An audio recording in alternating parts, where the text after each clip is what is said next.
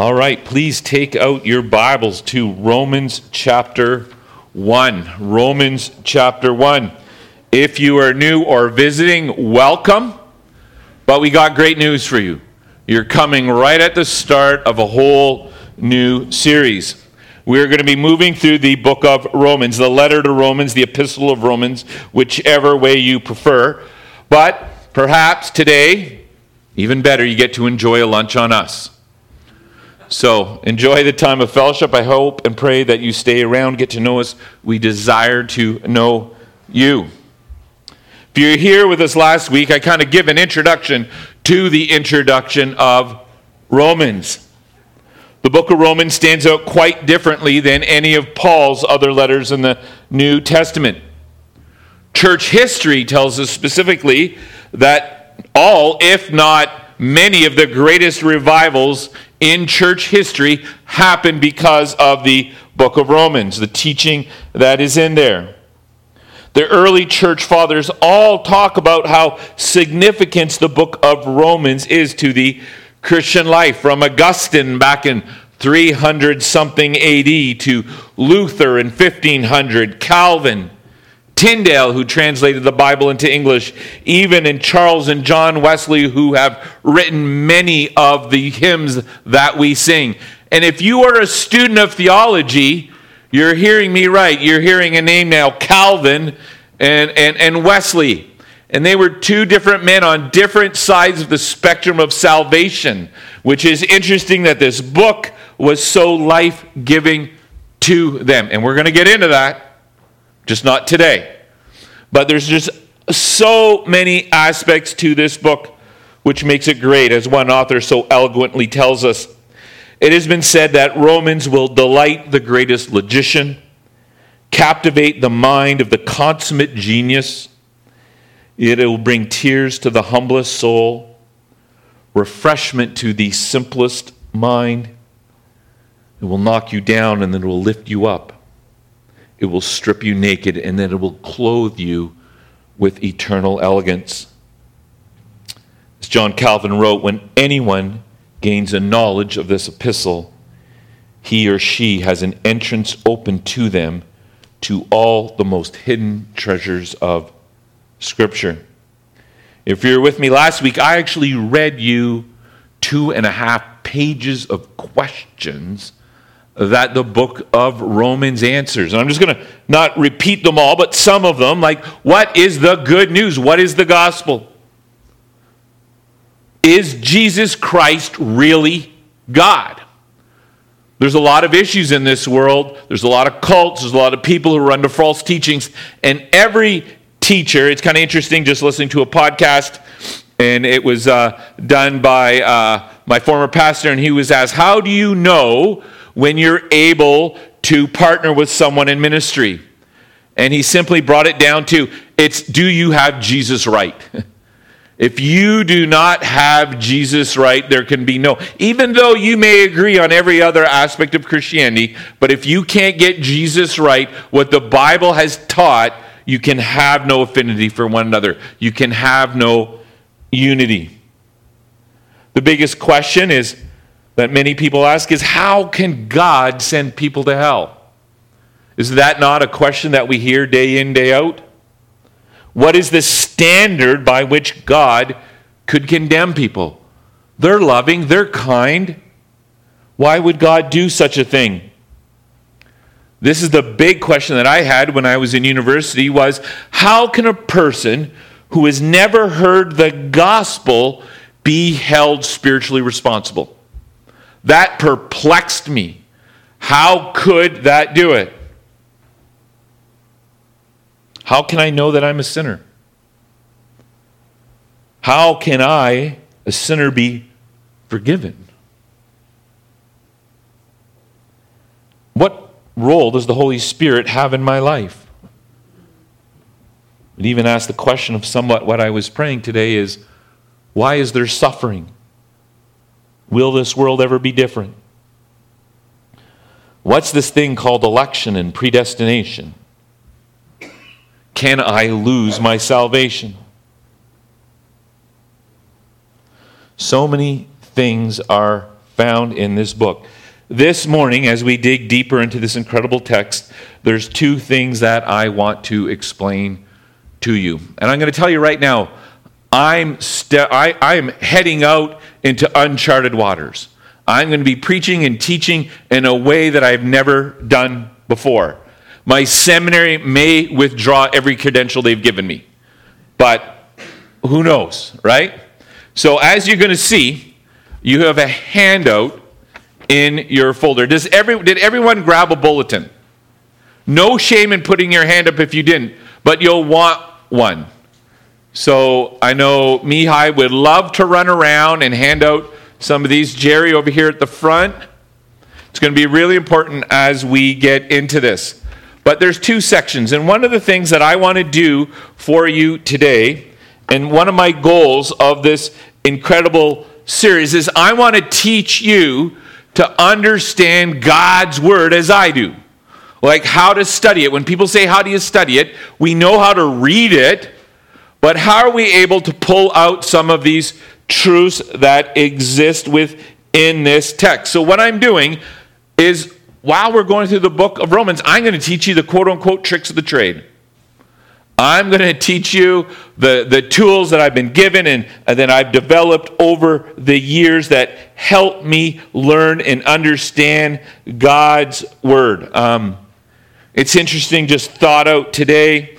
I would just think of the people who taught me God's Word, and I was kind of moved to the thought of when I was in grade 10, 11, and 12 at camp. There was a man who was a camp counselor, and eventually we counseled together. But when I was in grade 10, he was the one, I still have that picture in my head, being on my knees, and him teaching me how to read God's Word, how to understand it, how to read the introduction. Why is that important, right? That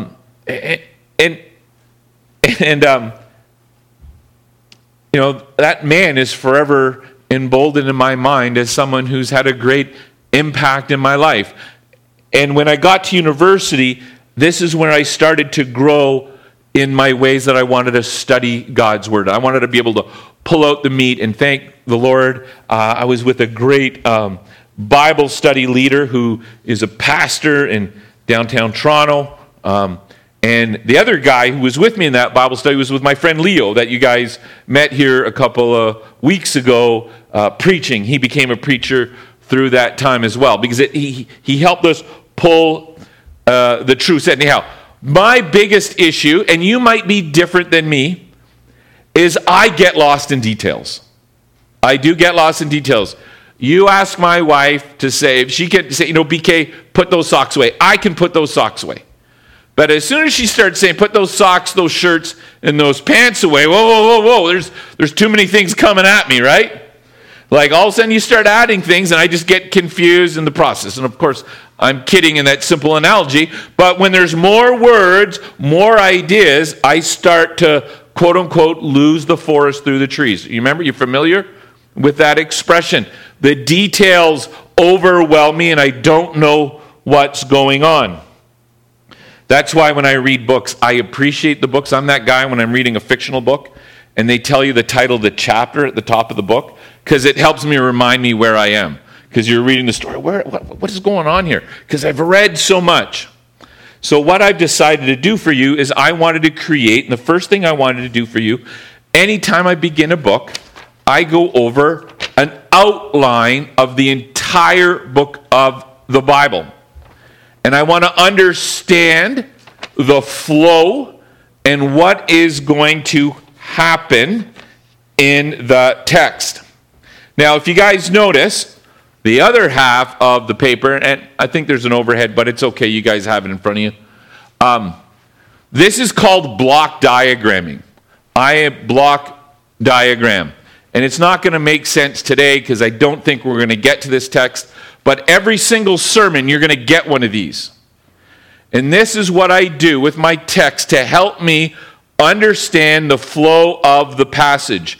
But I always have to begin with an outline, because then I understand how this fits in an outline. And I'm hoping maybe next Sunday or the Sunday before, you will say, BK, you're a genius. You helped me figure it out. I've been lost. Or some of you guys, hey, dummy, I've been doing this my whole life. Why did it take you so long to get there? But anyway, I will be gracious to you either way. But anyway, we're going to look at the outline that has been included in the text, because I want you to have a greater understanding of the outline, the overview of the book of Romans. So feel free. Do we have that one? Did it show up? Did it work? Yeah. So we're going to keep that up here. So as you can see, there is 16 chapters in the book of Romans. We have an introduction, that is chapter 1, 1 to 17. Then the book is primarily based around a theme that we find that David read for us in Romans 1, 16 and 19. And it's important to understand that this is the theme section. Paul writes, "For I am not ashamed of the gospel, for it is the power of God for salvation to everyone who believes, to the Jew first and also to the Greek. For it is the righteousness of God is revealed from faith for faith, as it is written, the righteous shall live by faith." This is a huge statement. The righteous will live by faith. What does it mean to be righteous? What does that word even mean, to be righteous? And if you're with me last week, Luther believed the word righteous to mean that God was so righteous he could never accept us in his presence because we were so unrighteous. You with me? Like it consumed him. And he would work harder and harder and harder to prove this righteous so he could say he had this righteousness, but he could never do it. So that's what this first section is all about. Who are the righteous? Then it's who isn't the righteous? Then it answers the question, if I'm not righteous, how do I get righteous? If it tells me that the righteous will live by faith, I want to be one of those righteous. Paul is going to unfold it for us. Who's the righteous? Who isn't the righteous? And how do we become righteous? This is essentially what this book, this letter, this epistle is all about. After this introduction, we have the first 11 chapters. Romans is kind of identified into two, as you see. You can leave that up for the whole time, Shane. We're gonna blow lumens. So you have the introduction, the conclusion, and then there's really two sections.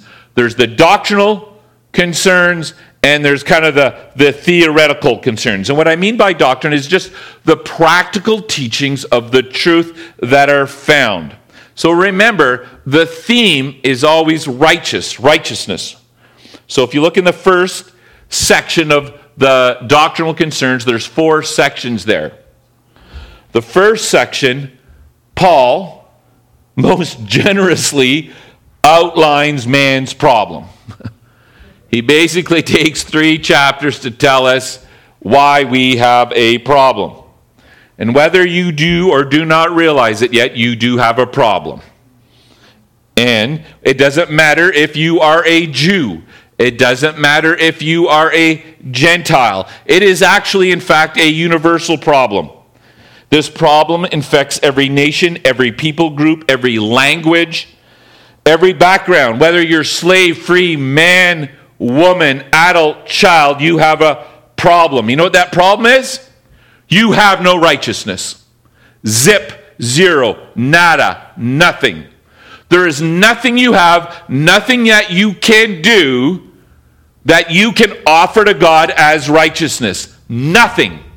Zip, zero. There's not even a little bit. It's not like God's 99% and I do that 1.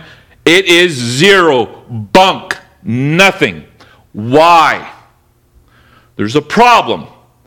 And it's called sin. Now, I know when I say that, that's an old school world, right? If you go to some of the modern classes today on how to pastor, don't say the word sin. Don't say it. People don't want to know there's sin out there, like they don't know, right? But there is sin. Now, sin, the way that we use this word, it's an old school understanding. Back in the day when people actually shot bow and arrows, they'd have a target and they'd shoot at the target, and if they got a bullseye, they got a bullseye. But if they missed, the guy monitoring the target would go, sin, sin, sin. He was missing the target. He was missing perfection. But it's so much more than that. Is it just a matter of being imperfect? Sometimes the idea of sin is we're born into it. So it's not something that you did and now you're infected. You've been infected since the very beginning. Believe it or not, your parents sinned. And I know you all say, hey, I know that, man. You don't have to tell me twice. But what if I told you your grandparents sinned? What, Grammy? Grammy never sinned. Guess what? Grammy sinned, Grampy sinned. Papa and Mama, they sinned too, right? And guess what? Their parents sinned. And it goes all the way back to the very beginning, to Adam and Eve. So what does it mean to be a sinner? Paul's going to explain to us as we get into it. It means you're a rebel. Not only are you a rebel, you do rebellious things against God. You're not rebelling against your parents. You're not rebelling against your school. You're not rebelling against your boss. You're rebelling against God. And because of that rebellious, you are now separated, not just from God, but his perfect plan. There was a way that Adam and Eve were going, which was perfection in the Garden of Eden. And once that sin came in, it switched everything. Genesis 1 makes it so very clear that man and woman, Adam and Eve, were created with a wonderful, incredible purpose. But they rebelled. Not only did they rebel against their Creator, but they rebelled against their purpose. They rebelled against who God taught them to be and what they were to do. And then all of a sudden, this sin entered into this world. And this sin has these great consequences. We are lost, enslaved, trapped.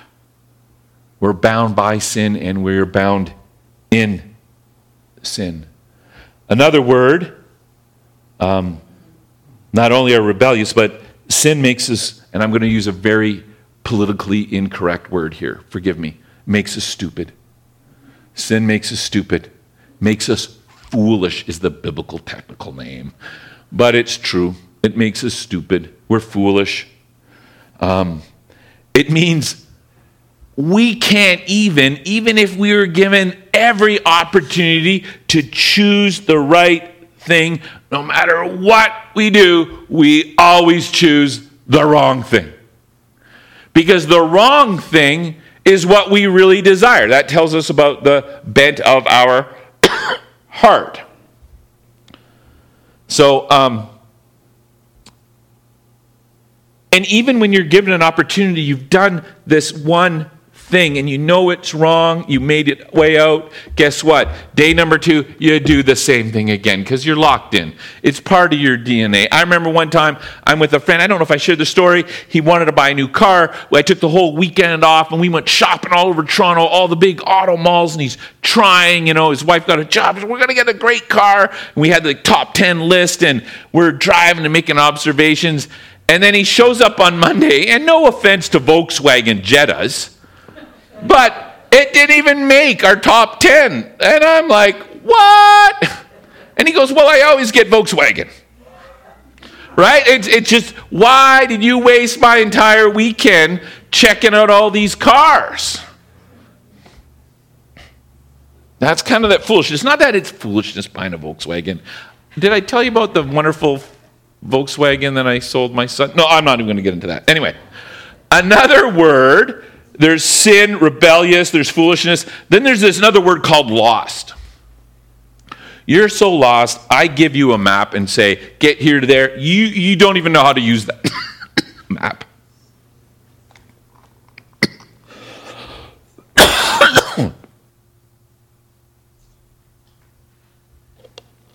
I can give you a map. I can give you a compass. I can give you a radar.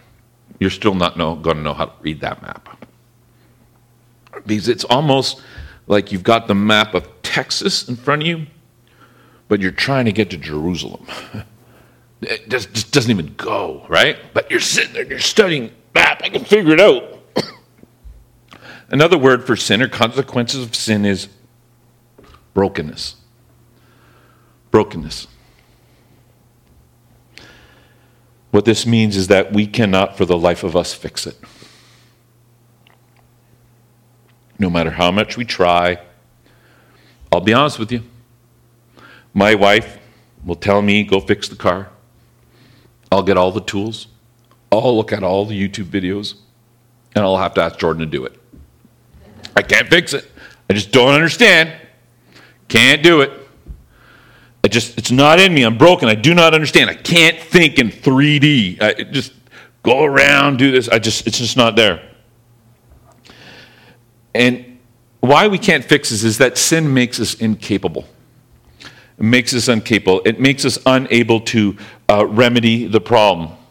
Even if, like I said, you're given all the tools, all the know-how, you still cannot do it. I can give you all the laws. That's what God did. He gave you over 500 laws. If you follow this, you will be fine. You would have think Israel would have gone clear sailing, right, and we'd be all celebrating in Jerusalem. Something happened. So if you are here today and you're like, no way, BK, I know it. I can do it. I'm smart enough. I'm wise enough. I'm good enough. I come from the right family. You know what I hear? Blah, blah, blah. So, if you're unsure about whether or not you have any type of righteousness, Paul is going to dissipate any of those ideas in this first section. And the way you should feel when you get to Romans 3:20 is absolutely lost. You're right. I am broken. I am lost. I am foolish. I am, quote unquote, stupid. I am incapable. I am broken. And that's what he says. Well, there's some good news. God has a solution. And that's what happens between Romans 3:21 and Romans 5:21. He outlines the solution. That man's only solution is found in who? Jesus Christ. In fact, it's interesting, Paul often calls him Christ Jesus to put emphasis on the messiahship of Christ. It is Christ the Messiah, the long-awaited Savior that the Jews were always waiting for, is there to save you. This is the only way for man to be made righteous. How does this happen? Well, these are the questions that will be answered in the second section. But get down to the punchline. It means to take on the righteousness of Jesus. So that's going to be the second section we're going to learn about. The third section, we're going to learn about our calling. Romans 6 to Romans 8. Some would say that this is the heart of the letter. What does it mean to be holy? What does it mean to be made righteous? What does it mean to be holy now that there's Jews and now that there's Gentiles? Like before, when I was a Jew, the reason I knew I was a good Jew is I was circumcised on the 8th day as a man. Now I'm a Gentile. I don't get circumcised. Can I still be right within God? These are some of the questions that Paul is going to answer. And we're going to get into in a little bit why those questions exist and why they're so important. We're going to learn the mechanics, so to speak, of holiness. Like one, how does grace overpower sin? Even the idea that I just talked about when we're talking about these three churches coming together for worship, people are hurt, relationships are damaged. It's how does grace of God unite us to be one in pleasing to God? That's what this section is going to answer for us. What do we do with this thing called the law? There's these things called the Ten Commandments. Are they for today, or are they just for the Jews? 1400 years, 14 BC, 3,600 years ago. Does that still matter today? Because some of those laws are kind of weird, right? You read them and it doesn't make sense. But what do we do with them? What does life in the Spirit mean? Here's a big one. Why is it that I really want to do good, but I don't? Anybody been there? Had that thought? You know what, God, I'm going to lean on your grace here as I walk into this sin. I'm going to walk into this disobedience. You might blame it on a matter of other things. Wow, it's part of my DNA. I really want it. God can redeem it. God will have to give me a pass. Why? Why is it even there? Why am I even struggling with this? Am I not righteous? I just learned that I was corrupt in the first section. I learned in the second section that I'm now righteous, but I still struggle with this thing called sin in my life. I still gossip. I still get angry. I still get frustrated.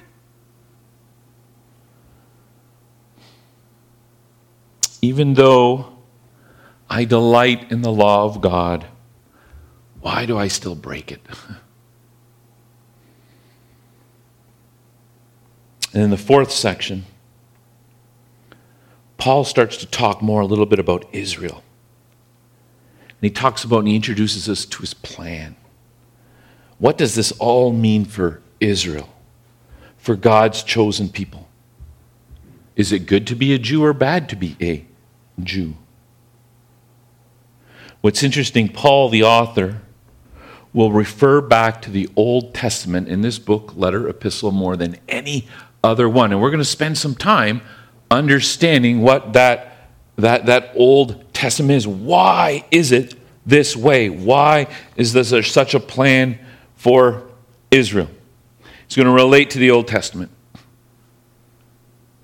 And before I go any further, let me tell you, in case you don't understand the Old Testament. Can I fill you in about 10 minutes what Old Testament's really all about?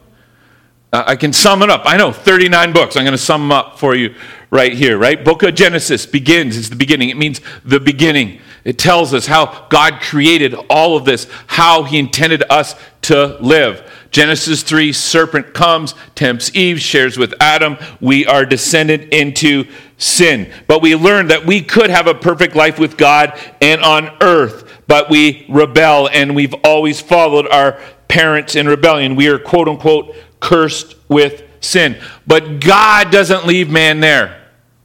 He gives them a promise. There will be redemption, will be coming.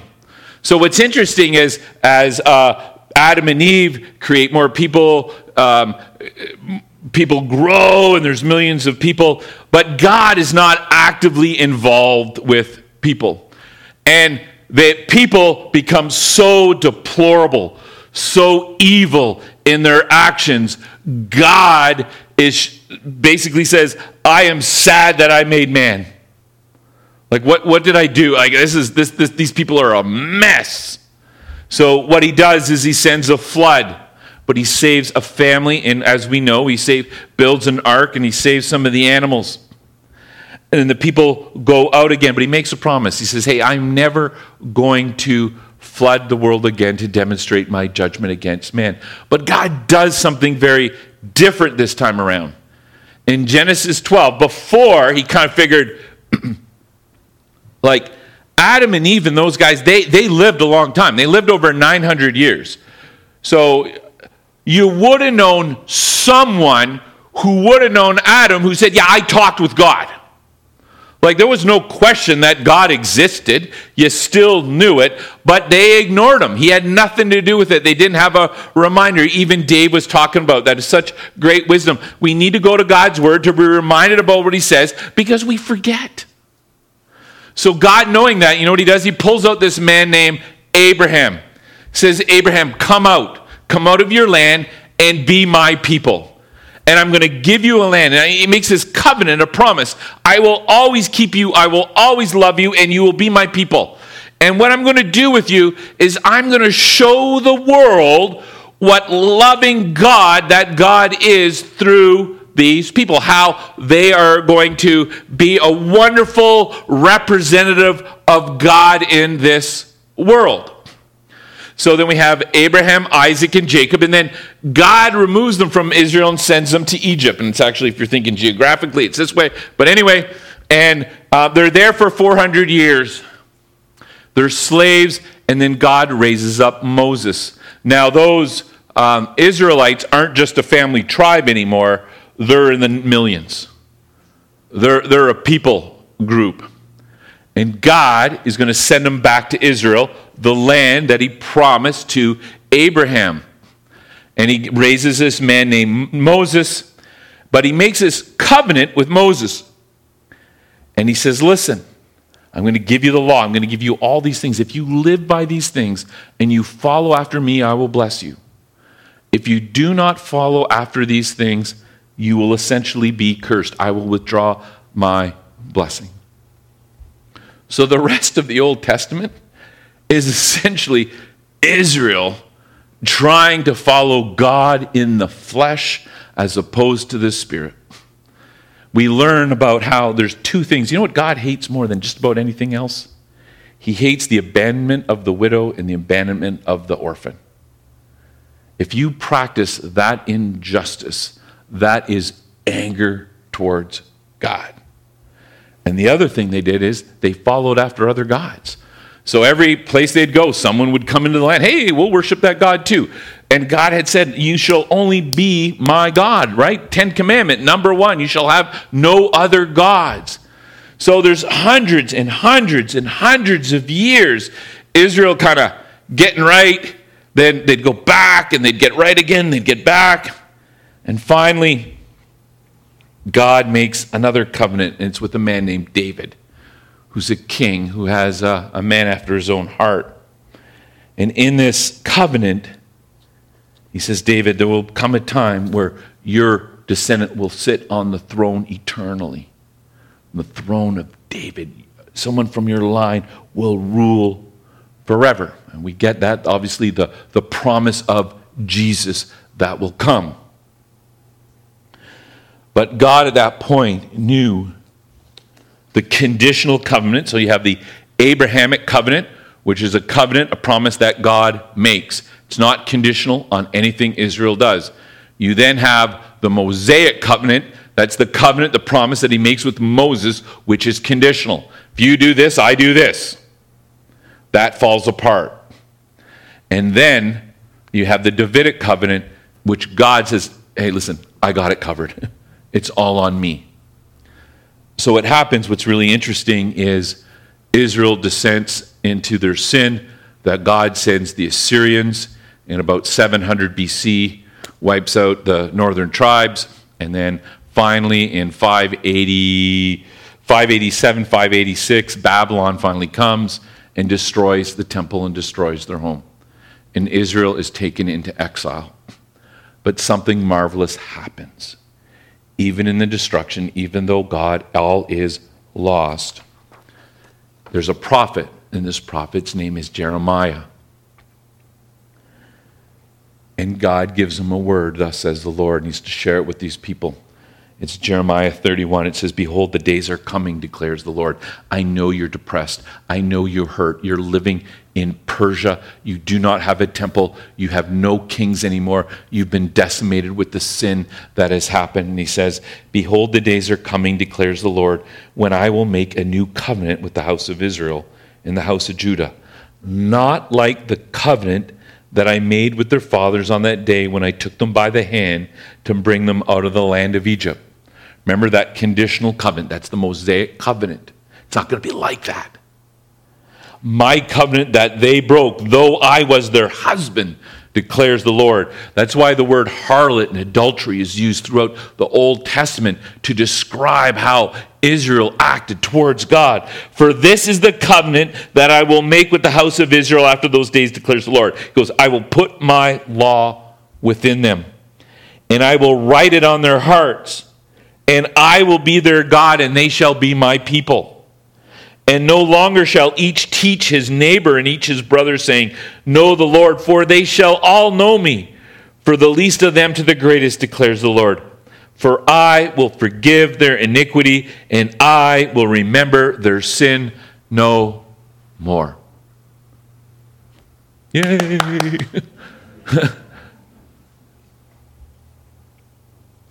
Then all of a sudden the Jews, who were the apple of God's eyes for hundreds, if not thousands of years, are lost. And in the second part, we come to this book of Romans. It's all about the practical. What does it mean now that I know all these truths that God has taught me up to chapter 11? How do I think? What does it mean to have a new mind? And then the rest, how do I live with you? How do I forgive? How do I live with government? Right? All these questions Paul starts to answer. How do we live in this society that is broken, lost, corrupt? How do we live as believers in this society? And then he concludes this letter, like many other letters, thanking and talking about all the wonderful people that he meets along the way.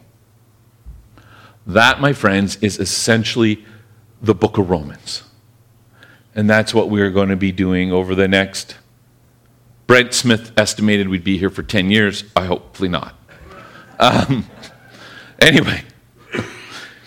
Now, before I get to the text itself, I need to give you context. These are some of the things that you need to understand. Not only do you need to understand the overview, but the context.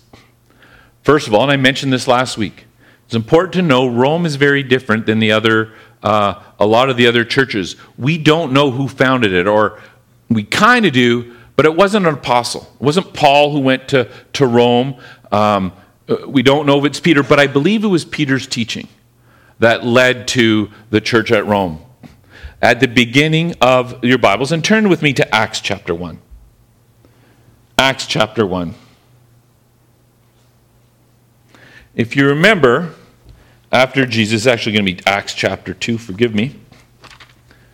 But if you want to take some time, you can read a little bit about the background. You know, and the sad reality is, I'm going to be struggling to read it because I didn't bring my glasses. But Acts chapter 2 talks about Jesus has just ascended to heaven, and now he's pouring out his Holy Spirit on God's people, right? It says, when the day of Pentecost arrived, they were all together in one place, and suddenly there came from heaven a sound like a rushing wind, and it filled the entire house.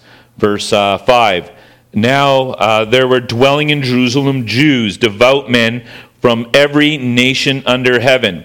And at the sound, the multitude came together, and they were bewildered because each one was hearing them speak in his own language. And they were amazed and astonished, saying, not are those who are speaking Galileans? How is it that we hear each of this in his own native language? And then he names a whole bunch of them. And I'll turn down to, chapter 2, and it's verse 20, I believe, but I can't read it. 2:10. It says, Phrygia and Pamphylia, Egypt, and parts of Libya belonging to Cyrene, and visitors from Rome, both Jews and proselytes. Proselytes were Gentiles that followed the Jewish faith. You with me? So a lot of these people at that time, they then spread out, and guess where these people landed? They land in Rome.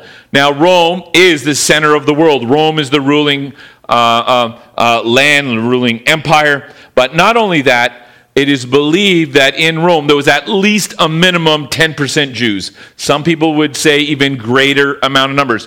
So there was a very significant amount of Jews living in Rome. And the way Jewish brothers and sisters would share the gospel with one another, where do they find the Jews? On Sabbath.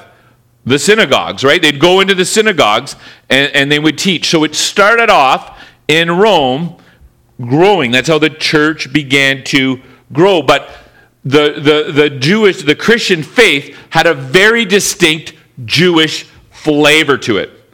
Because what's interesting, when you read the book of Romans, people are asking the question, is this a book to a Jew or is this a book to Gentiles? And it's both. And the reality is, why is it both?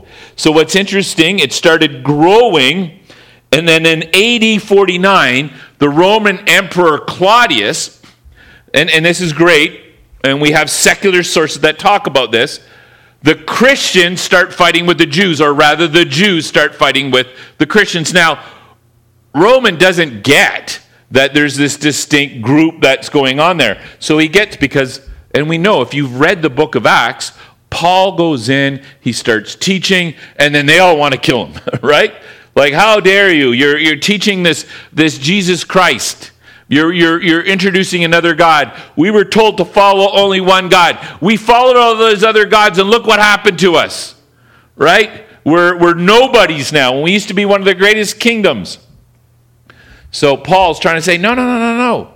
It's the same God. It's the future. But they don't want to listen. They cause this chaos. So what does Emperor Claudius does? Get out of here. You're all out of here. You're Jews, out. So he kicks them all out of Rome. It's interesting, in Acts 18, we hear this. It says, after this, Paul left Athens and he went to Corinth.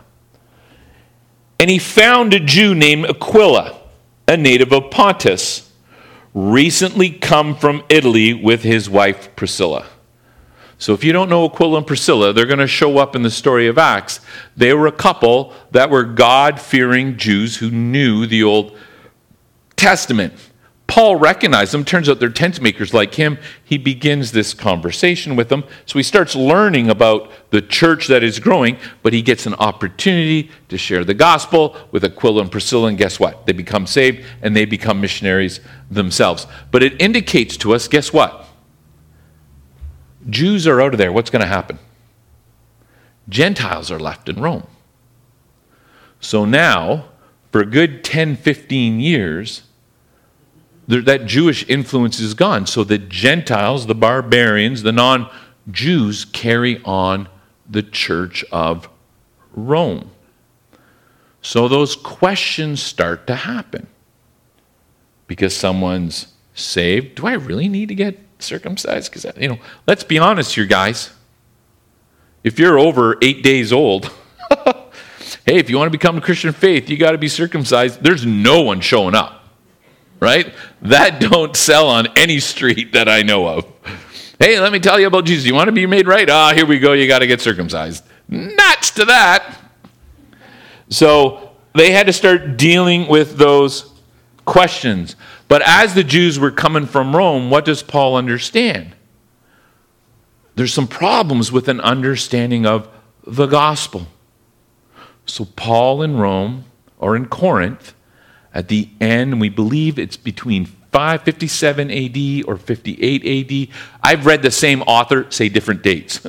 They're like, it's within a year of that. Paul sits down and writes this incredible letter. And that's why there's depthness to it. This is why it addresses Jewish issues. It addresses Gentile issues.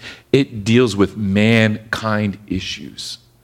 And it's long. And Paul meant for this letter to be shared amongst the empire. And just think how that happens. God brought a level of uncomfortability to these Jews that were in Rome. And we even have the testimony of Priscilla and Aquila. Let's be honest, they probably had a great business. They were tent makers. Why do we want to leave Rome? Rome's the empire. Money's to be made here. And all of a sudden, they're being told to leave. What do you think their prayer is? Lord, take this away. This is hardship. I can't deal with this. I don't want this. Who's prayed that prayer when we've come into hardship? Right? Sometimes God purposely moves us from a place of comfort to, listen, we've got two families here that come from a whole other continent, and I'm sure it wasn't your first choice. We pray that there's blessings here for you guys, that you encounter the love of Jesus in ways in a whole other community. That'd be hard.